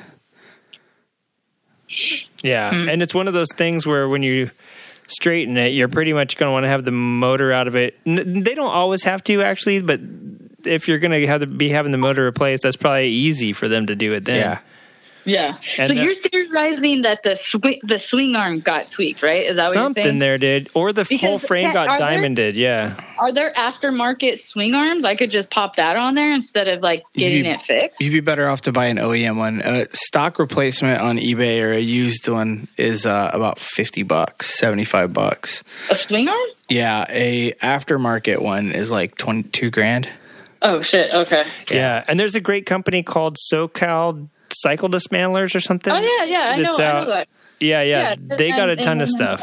Yeah, they keep good stuff, and they'll check it, and they usually do a good job of checking it and all that stuff to make sure it's good. So I mean, that might be an option. So my follow-up question is: say worst case scenario, the claim company, the warranty company denies it. Some people were suggesting picking up a motor off of eBay. On a scale of 1 to 10 on shadiness, is that worth the money? It can't be shady. You need a bill of sale. Huh? You need a clean bill of sale. Otherwise, it is shady. But the motors have numbers, and you need something that says that those numbers are good. Okay. Yeah, because then when you go to register, you won't be able to. Because you need to. You need to. That doesn't match up with the VIN. To do it right, you have to get it inspected with that motor. Another way to do it is leave it outside in Long Beach. We're gonna cut this out of the podcast. Yeah, that's probably a good idea. I'm gonna bleep that part out because there's been a lot of bikes stolen in downtown LA where I work. I work half a mile from Skid Row, so I mean, and I say that like my Dyna is probably worth more stolen than it is to sell, but I just don't have the heart to do that. Yeah, me either. That and bad karma, like. I just can't do it. So. I've invested so much. What, they'd bring it back? They're like, we don't even want this. Yeah, no, exactly. That's what me and my girlfriend are joking. They're like, oh, they're going to get the bike back to the shop, and they're like, oh, shit, we're just going to put it back where we got it. Yeah. It's not worth it. Yeah, man. I don't know. And especially since you're still making payments, you have to make those payments whether the bike totals or not, that's another thing. Well, if it totals, insurance is going to... Well, they'll pay you out, but then you don't have a bike and you've out money. And not necessarily. They're going to pay you the value of the bike. So if you owe $1,000 and it's worth $5,000, you're going to get $4,000 in your pocket. It's not worth more than the payments I'm making on it right now. Yeah. What year is it? It's a 2016.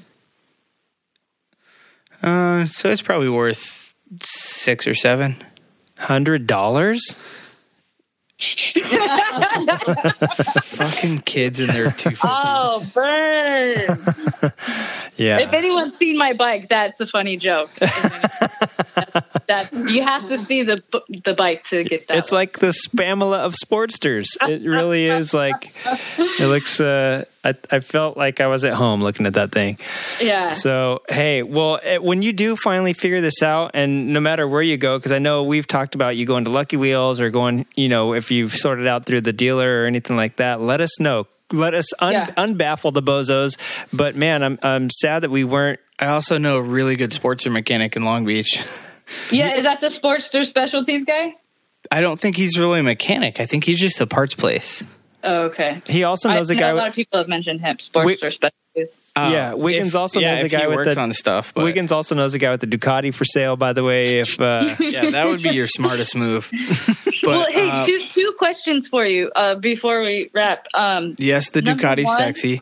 Yes, it has a single-sided swing arm. I can answer that one. I already know that. Yes, it's fast. And yes, your girlfriend is shaking her head. Yes, and yes, the price is right. Yes, I'll take it. Just don't tell her. Yeah, I'm not telling anyone except the guy with the RC51 I'm buying. I'm telling him. Well, so hey, have you ever done the Blackstone oil analysis? Is it worth it? I've never done it, but I've known people who have done it, and they really do break it down. And I know that it's a little bit pricey, right? Is it over $100 to do that?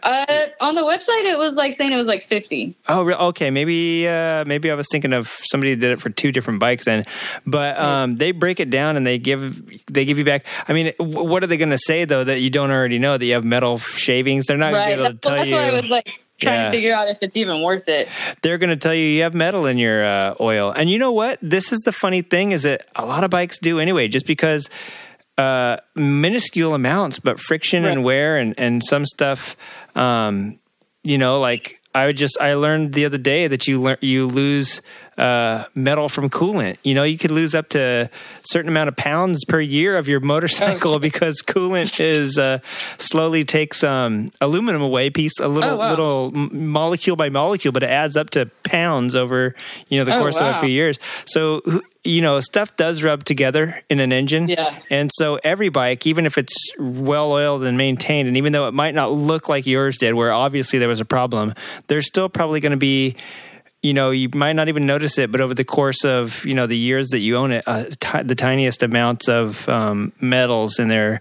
And I don't know. I don't think it'd be worth it because you already know there's a problem. They're not going to be able to help you fix or diagnose it. They'll just say, oh yeah, you've got some brass colored shavings, and you'd be like, no shit, thanks. Yeah. So first thing I would do is tear that top end apart and see if there's anything up there that looks panic inducing. I'd leave the top end and check out the cam cover first. Well, yeah, there you go. Check the cams first. That's the first thing. The thing is, I've been going back and forth, whether or not I want to investigate myself or just have the dealer deal with it. What if you opened up the cam cover and then there you saw one of your rings and you're like, holy shit, my pinky ring fell off and got ground up in the cams. Yeah, and that's what it was. My pimp hand was missing a few of those rings. You wear so many you didn't realize one was missing, and that's what got ground up like a meat grinder. Well, I mean, that's all the bling, rocking all that bling. Right. The back of it. Right. So let us know what you do find out when you I'll eventually get around to it. Sure. I mean, I've been telling everyone the story of this bike, trying to get anyone's perspective, because it's everyone I've told, it's just been baffling. Without cracking it open, everyone's like, it's kind of hard to. That's what you got to do. And I would do what Wig said: is start there first before you start messing with the top end, because that's the easy. And I mean, I'll let you guys know it, because if they deny the claim, I'm bringing you guys to Lucky Wheels with me to help fucking fix this thing. Sounds good. I've always wondered what it looks. I'm gonna need as many hands on deck, because that's gonna be all hands on deck situation. Right. And I'm gonna bring a box of Kleenex, because I know it's gonna happen when you see the total devastation. You're going to be like, fuck, man, fuck. So, all right. Well, thanks for hanging out with us, Jay. It sounds like you've baffled every bozo in town. And until we get this thing apart and you look in there with your, do a more full inspection, it doesn't sound like you're going to fully solve this mystery. So thanks for hanging out with us and blowing our minds and telling us a good story. Yeah, no problem. So. I guess it was my pleasure, despite my pain, I guess. And tell Ashley, maybe she should help you pick out your next bike. It sounds like you did. If you had 3 other Harleys, I think, you know what, to be honest, I think the Indians that are coming out, They've been looking really nice. Wiggs, I'm cutting her off right here, bud. Wiggs is starting to get frost. That's the end of my help. Wait, is he happy or is he mad? Wiggs hates Indian. Oh, really? So the FTR, he's not a fan of that? Wiggins, chill out, bro. Chill out. No, I'm a fan of that. I think they missed the mark a little bit, but not too bad. Well, my whole issue right now basically is reliability. Like, if someone can steer me into the direction of a bike that I can feel comfortable riding. Oh, I have one for you. The Honda Super Cub. Yeah. If you want reliability, that thing will never break down. Don't look at Harley. Don't look at Indian. Don't look at Suzuki. Don't look at Yamaha. Don't look at Kawasaki. You go buy a Honda. Yep. There you go. A couple of people have told me that. CTX 700. You'll never, you won't regret it. Yeah, the XR 650. There you go, XR 650. Or an XR 50. Or an XR 50. You won't be able to go on the highway, but all right. Enough pulling your leg. We'll let you guys go. But I've heard Ducati Monsters are super exceptional. Hey, it is. Yeah, it is. I heard that they take out your liver when you need to replace anything on it. That's true. Mine's old enough. I don't know. How much have you spent though? What more? I mean, come on. Yes, it's been, what's that saying? A death by 1,000 cuts. Yeah. At least with that, you would know. Life. You would just be replacing one part. It's been bankruptcy by 1,000 failures. God, 1 penny at a time. Well. All right. Well, we're gonna cut you guys loose. Let us know when you find out what happens, and that Ducati Monster is an air-cooled V-twin. All right. That's. Sure. We'll talk to you guys later. All right. All right. Later. Bye. Bye. Well, Wiggs, you've wasted a completely good hour and 20 minutes. I know we gotta get you out of here because you're wrecked, man. I'm exhausted still from last week. Yeah, it's hard. I didn't even work on a motorcycle, but just work and then all the extracurricular stuff with the kids. Yeah. I felt the same way, and I was like, man, I knew what you were going through, and I was like, I barely had time for myself. I really blew my wad at AIM. It was a bad week to go to AIM, and because with work, let's just put it that way. And then the friggin' hurricane that we had blow through here the Monday following AIM put the power out. So that was a little bit hard to work because I telecommute. And so, that was a 3 days gone from work. And, so it was hard enough. And so then when you said you had the bike going, I was like, I know how that feels to get that final push. And I was trying to get the goal of getting it on the track Sunday, and it got there a little bit. But hey, one last question I have about that track. We covered the Buell part of it, and we covered the bike and all that. I want to know, how was the Spooktacular Fun Fest that supposedly went on there? Actually, so when they did the costume session, I left and went to AutoZone and bought some octane boost and fuel cleaner, fuel injection cleaner, hoping that would help my problem, but it didn't. You didn't go as Grizzly Adams then, like we had planned. It was cool, and I should say too.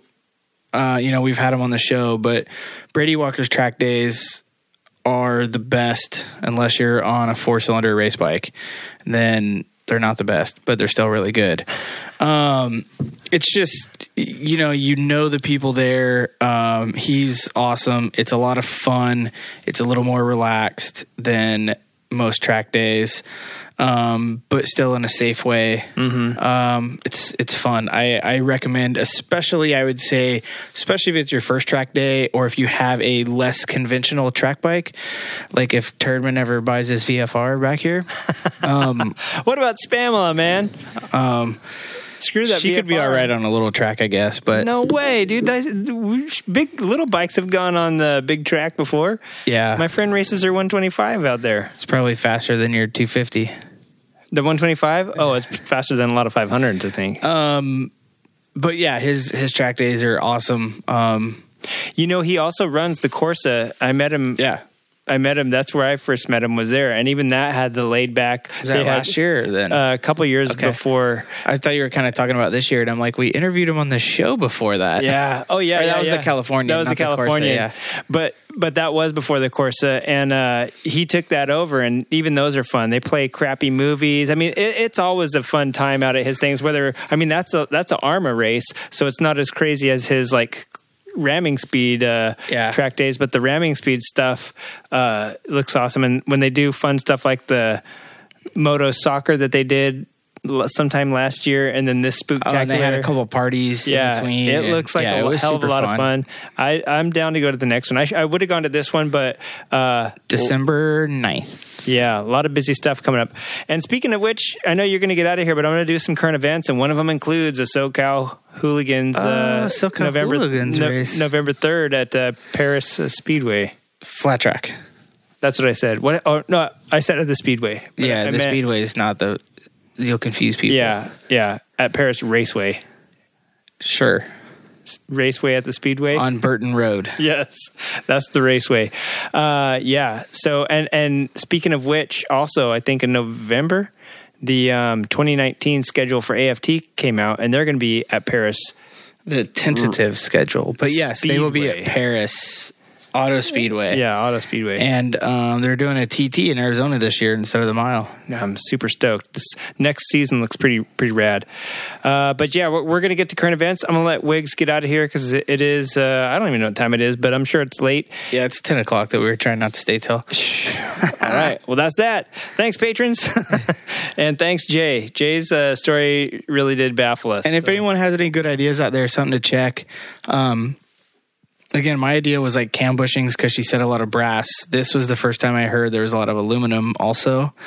So, I mean, it could be something scraping the cases. Yeah. If it's still running. Dude. Like, if it's piston, it's not going to be running very long or very good. And when she said piston, I was like, no, I don't think it's piston. I think it's something down in that bottom end that got over-torqued. But I would think something, she could have stripped something out. I would think something clutch like dragging in the primary cover, but that is different oil. Yeah, and that's what I was thinking too. Like there's so many different things I thought of, and then I thought of over tightening the nut on the compensator nut or anything would pull the bushing too tight inside where it would wear down or something. You know, there's so many different things. Yeah.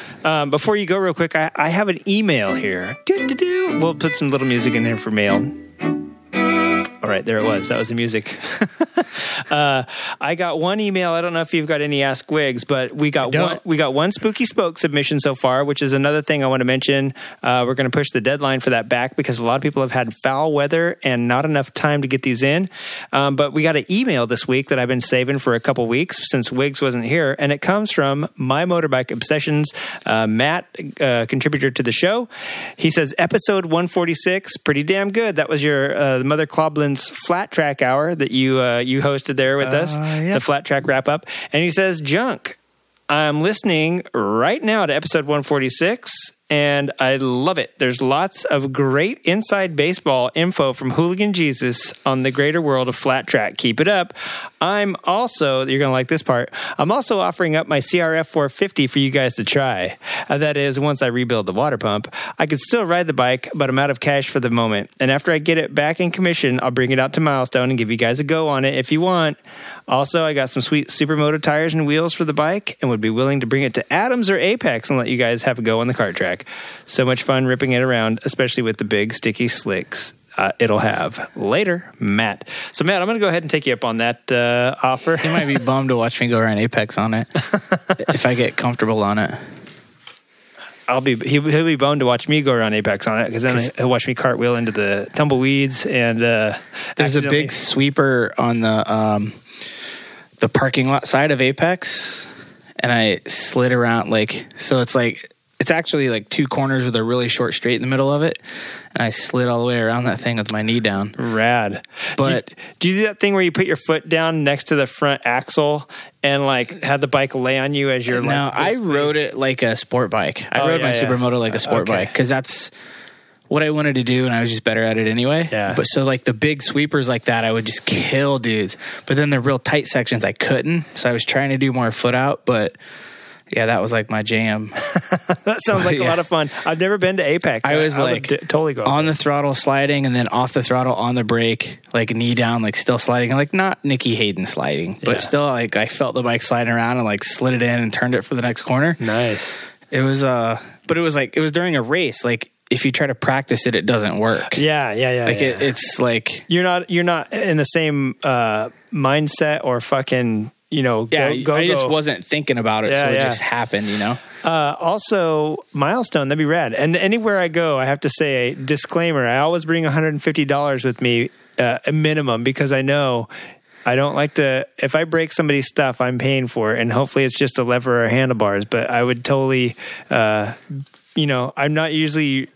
don't usually rip other people's stuff just because I don't want to cartwheel it. But I would take it for a go around Milestone or hell, even Apex. I need to spend some time on a 450 because I'm not that quick on them, but I think if I spent some seat time on it, I'd get good. Just like anything else. I can ride the hooligan bike pretty good, and they're a pile of junk. Hey, I'm a pile of junk, and we're going to take a quick break while Wiggs escapes the building before I say, hey, and one more thing, and then it's like 12 o'clock. So I'm pretty good at that. So Wiggs, any cool sign-offs before I get into the next segment? I think that's it. All right. I like that sign-off. That's good. I'm going to leave that in there. All right, guys, we're going to take a quick break.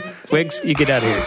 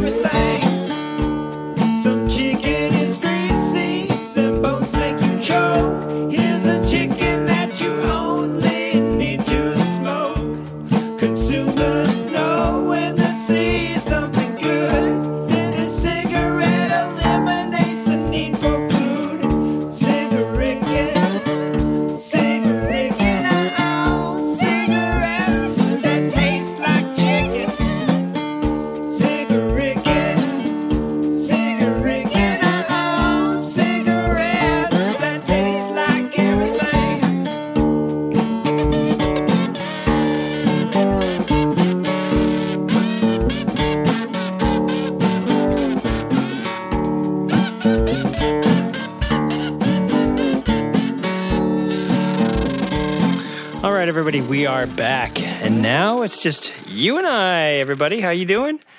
I had a crazy week as well, and I don't think we need to keep talking about that. But I just wanted to say thanks for Jay for giving us her story and hanging out for the night with us. And, man, I don't know. It sounds like not all Harleys are bad if that's all she's owned before and never had a problem. So if you have any ideas, like Wiggs said, give us a shout out and let us know what you think. It's 1 o'clock in the morning here, sunny. Traffic's light with a breeze coming out of the southwest. No, I'm going to go through some current events right now, get out of my radio voice, and talk about some stuff that's going on right now at our good friends Lucky Wheels. You've heard their name pop up a few times tonight, but I think they're hiring still. They're looking for a barista to work at Lucky Wheels Coffee, 20 to 25 hours a week. Send your resume to coffee@luckywheelsgarage.com, or why don't you show up at Lucky Wheels Garage, because if you're going to be working there anyway, you're close enough to do that, aren't you? Go down there and make them a hot latte and let them judge on your personal skills right there in person. So that's coming up pretty soon. I think, I'm not 100% sure if they're still hiring, but if you're a barista looking to work at a cool coffee shop right adjacent to a cool DIY motorcycle garage, that's your place, Lucky Wheels Coffee. All right. One night of thrills, spills, bumps, and jumps. The Stampede Scrambles happening at Industry Expo Center, December 29th, 2018. The gates open at 3 a.m. Racing starts at... Did I say 3 a.m.? Gates open at 3 p.m. Racing starts at 4 p.m. There's vintage, tank shifters, ladies class, hooligans class, Polestar, and more. Hopefully, there's a Smalligans, which is what I consider Spamula, and a ladies class, because I can always throw a wig on and just go in there and get my butt kicked by a lady. Also, Surf City Blitz. Everybody's been talking about this. I've been hearing it pumped as a music event from our local radio station here, our local classic rock station. And I was like, what? That kind of sounds like the same date as the last round of the Roland Sands Hooligan Super Hooligan National Championship. And sure as shit, Surf City Blitz is what they're calling the happenings down there. I thought it was going to be the Moto Beach Classic, but Surf City Blitz seems to be what they're calling it. And it's in conjunction with the Moto Beach Classic, which is the racing portion of it. So Surf City Blitz is going to be Saturday, October 27th and Sunday, October 28th. Saturday is going to be The Offspring, Pennywise, Suicidal Tendencies, TSOL, Fear, a bunch of other 80s punk bands. God, I listened to some of these when I was I think I was 112 when I heard some of these bands. Let me see, who else? The Voodoo Glow Skulls, Snuff. I could barely read. This is a tiny little flyer that I'm looking at on a tiny phone. And on Sunday, it's going to be Social Distortion, Rancid, Bad Religion, Black Rebel Motorcycle Club, The Interrupters, The Rex. What do you know? Creative Writing is going to sing Sigur Rік in there. Oh my God. And then the Moto Beach Classic is going to be there. 2 days of racing, custom bikes, art, drag racing on the beach, sort of like they did at the Bradford Beach Brawl, and more. And so check it out. And of course, there's probably going to be, I think they did a surfing contest at the one last year. Yep, it says right here, surfing and jams. So check it out. That is a Surf City Blitz, Saturday, October 27th, and Sunday, October 28th, which is this weekend. Also, November 3rd, Ride the Wind is a wind of change to stop domestic violence and sexual assault. It's going to be happening. It's put on by the Center for Health and Wellbeing, Russ Brown Motorcycles, Indian Motorcycle of San Diego BMW Motorcycles, and a few other people. I saw this on Torque Moto Cafe. And so it says North Park Bikes, South Park Dog Products, Senna Coffee and Tea Collective. All these other people are getting behind this. A whole bunch of people there in San Diego are going to be getting behind this. And so if you're interested in more information, go to Torque Moto on Instagram. It's TORQUE_moto_cafe. And November 3rd, Ride the Wind. I don't know if they're meeting up there. I'm not 100% sure where they're meeting up. But if you want to register or donate, go to ridethewind.us for more information. And it sounds like it's going to be a good deal. November 3rd, though, also happens to be the same day that Hooligan Jesus and I were talking about. November 3rd at Paris Raceway Racing starts at 5 p.m. Classes for everyone. It is the Hooligan National Shootout. Now, is it the National Shootout or the local shootout? We'll never know. It's the regional shootout for all I know. But anyway, yeah, if you've got any cool events that are coming up, let us know. The Fright Lightning Campout actually is coming up too, and that's put on by Lucky Wheels. They're going to be closed this weekend because that is happening this weekend. Tickets are sold out, and that's always a good time.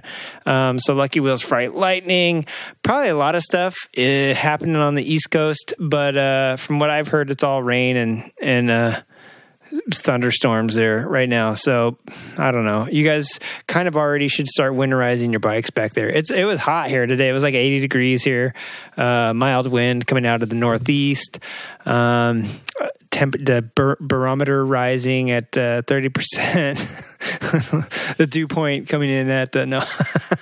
I'm just being a dick and bragging now, but it's been really nice weather, so we're going to get out and do some rides here. I'd like to say, Spooky Spokes, my friends, Spooky Spooks, I'm going to extend the deadline. No, November 2nd is going to be the new deadline. It was going to be when you're hearing this right now. Normally, we would have been playing scary stories this whole episode. However, I guess I should change the flyers that I made too, huh? I've decided I've only got one submission right now, and it's somebody that submits every year to the show, and I thank them so much. I'd like to say Lance Pear, son of Corax. I know you wanted to get me one out last year, and you did not. So if you're hearing this now, buddy, now is your chance. Wrap one out for us, would you? And give us the one that you were going to give us last year. You got a week now to prepare, and that shouldn't be too long, right? And God, the one that you sent in before was so scary, I used it in the ad for the Spooky Spooks 3. But I got a lot riding on this this year. I've decided that I'm going to make a little reusable bag for people to carry, and I'm going to paint that little zombie that I did, that little stupid zombie drawing that I did. I'm going to recreate that on the bag for the winter, and I don't know, maybe I'll make one for the patrons as well, because the patrons are the backbone of the show. The patrons actually pay for the show now, and so I can literally say this is brought to you with Patreon support, and so I might make one for the patrons as well. And so I guess I should get on that right now. I should just stop recording and start making the little handbags. I'm going to paint these things on there, and I've never done it before, so I don't know how hard that's going to be. I got about 4 bags ready right now that have stuff written on them that I'm just going to use as a practice before I start trying to do the one that I'm going to give away. So we'll see how that goes. Also, Mimi and Moto, man, the deadline for that is tomorrow. And I would like to thank Mark, and unfortunately his wife Nancy could not be with us, but Mimi and Moto, I'd also like to thank the patrons for their support. I used some Patreon money to match some of the personal money that I put in, and I really want to see that dream come to market, and I really want to see them. They're going to get it out no matter what it takes. So I just would like to see it happen sooner than later. So yeah, I'm pushing for Mimi and Moto. Hopefully we'll see tomorrow. We'll see how we did. And we only had a week, and this is not a major podcast. So hopefully we had enough support from you guys. And I thank you so much again for your support of this show and the people that we've come to know along the way that are doing great things for the motorcycle community. And with that, I think it's going to be a wrap up. I was going to do some depressing news like Harley's quarterly report and some other motorcycle companies closing, but I think I'm just going to cut it short here, start editing the show and getting ready for this week. Got a lot of stuff coming up personally and a lot of stuff at work still. Got to still keep going full steam ahead. So there's a lot of stuff happening behind the show, behind the scenes of the show, and trying to get ready for 2019 already. I know it's going to be here before we know it. So you're going to winterize your bike soon, a lot of you guys and gals out there right now. And the next time you pull them out, it's going to be 2019. So I may just be doing all this blabbing to keep you alive and remembering that you still have 2 wheels in the garage waiting for you. So we'll try to do some fun stuff over the winter break for you guys. And we do have a new challenge coming up. Wiggins and I had already talked about it, and we were going to do the first installment tonight, but he's had a hell of a week. After AIM and work this week, and Bri Viffer was luckily available to sit in with me last week. It's been a whirlwind. I almost feel like I just talked to Bri Viffer yesterday. Like, this whole week flew by so fast. So our new challenge will probably start next week. It's going to be a good one. Wiggins doesn't know it yet, but I've got some really good... kind of based on our last challenge, the judges that we used were flaky and iffy and 4 weeks behind. I mean, we only had a 5-motor challenge, and they were about 4 weeks behind. So we got input from Liza consistently, but we had 4 other judges, and we were hoping it would come down to them to decide. But since we can't rely on anybody, we were hoping we could rely on them to decide. But since we really can't rely on anybody, I figured out a better way to do this. And I'm going to go over it with Wiggins next week live on air. So I don't want to ruin it here in case he's listening right now. But the rules are going to be pretty funny and pretty fun and good for you guys to listen to. Plus, hopefully you learn something about the topic of the challenge, which I also won't reveal until next week. So with that, I'm going to bid you a good night. And oh my God, this hasn't been recording the whole time. Is that your sign off? That's your sign off.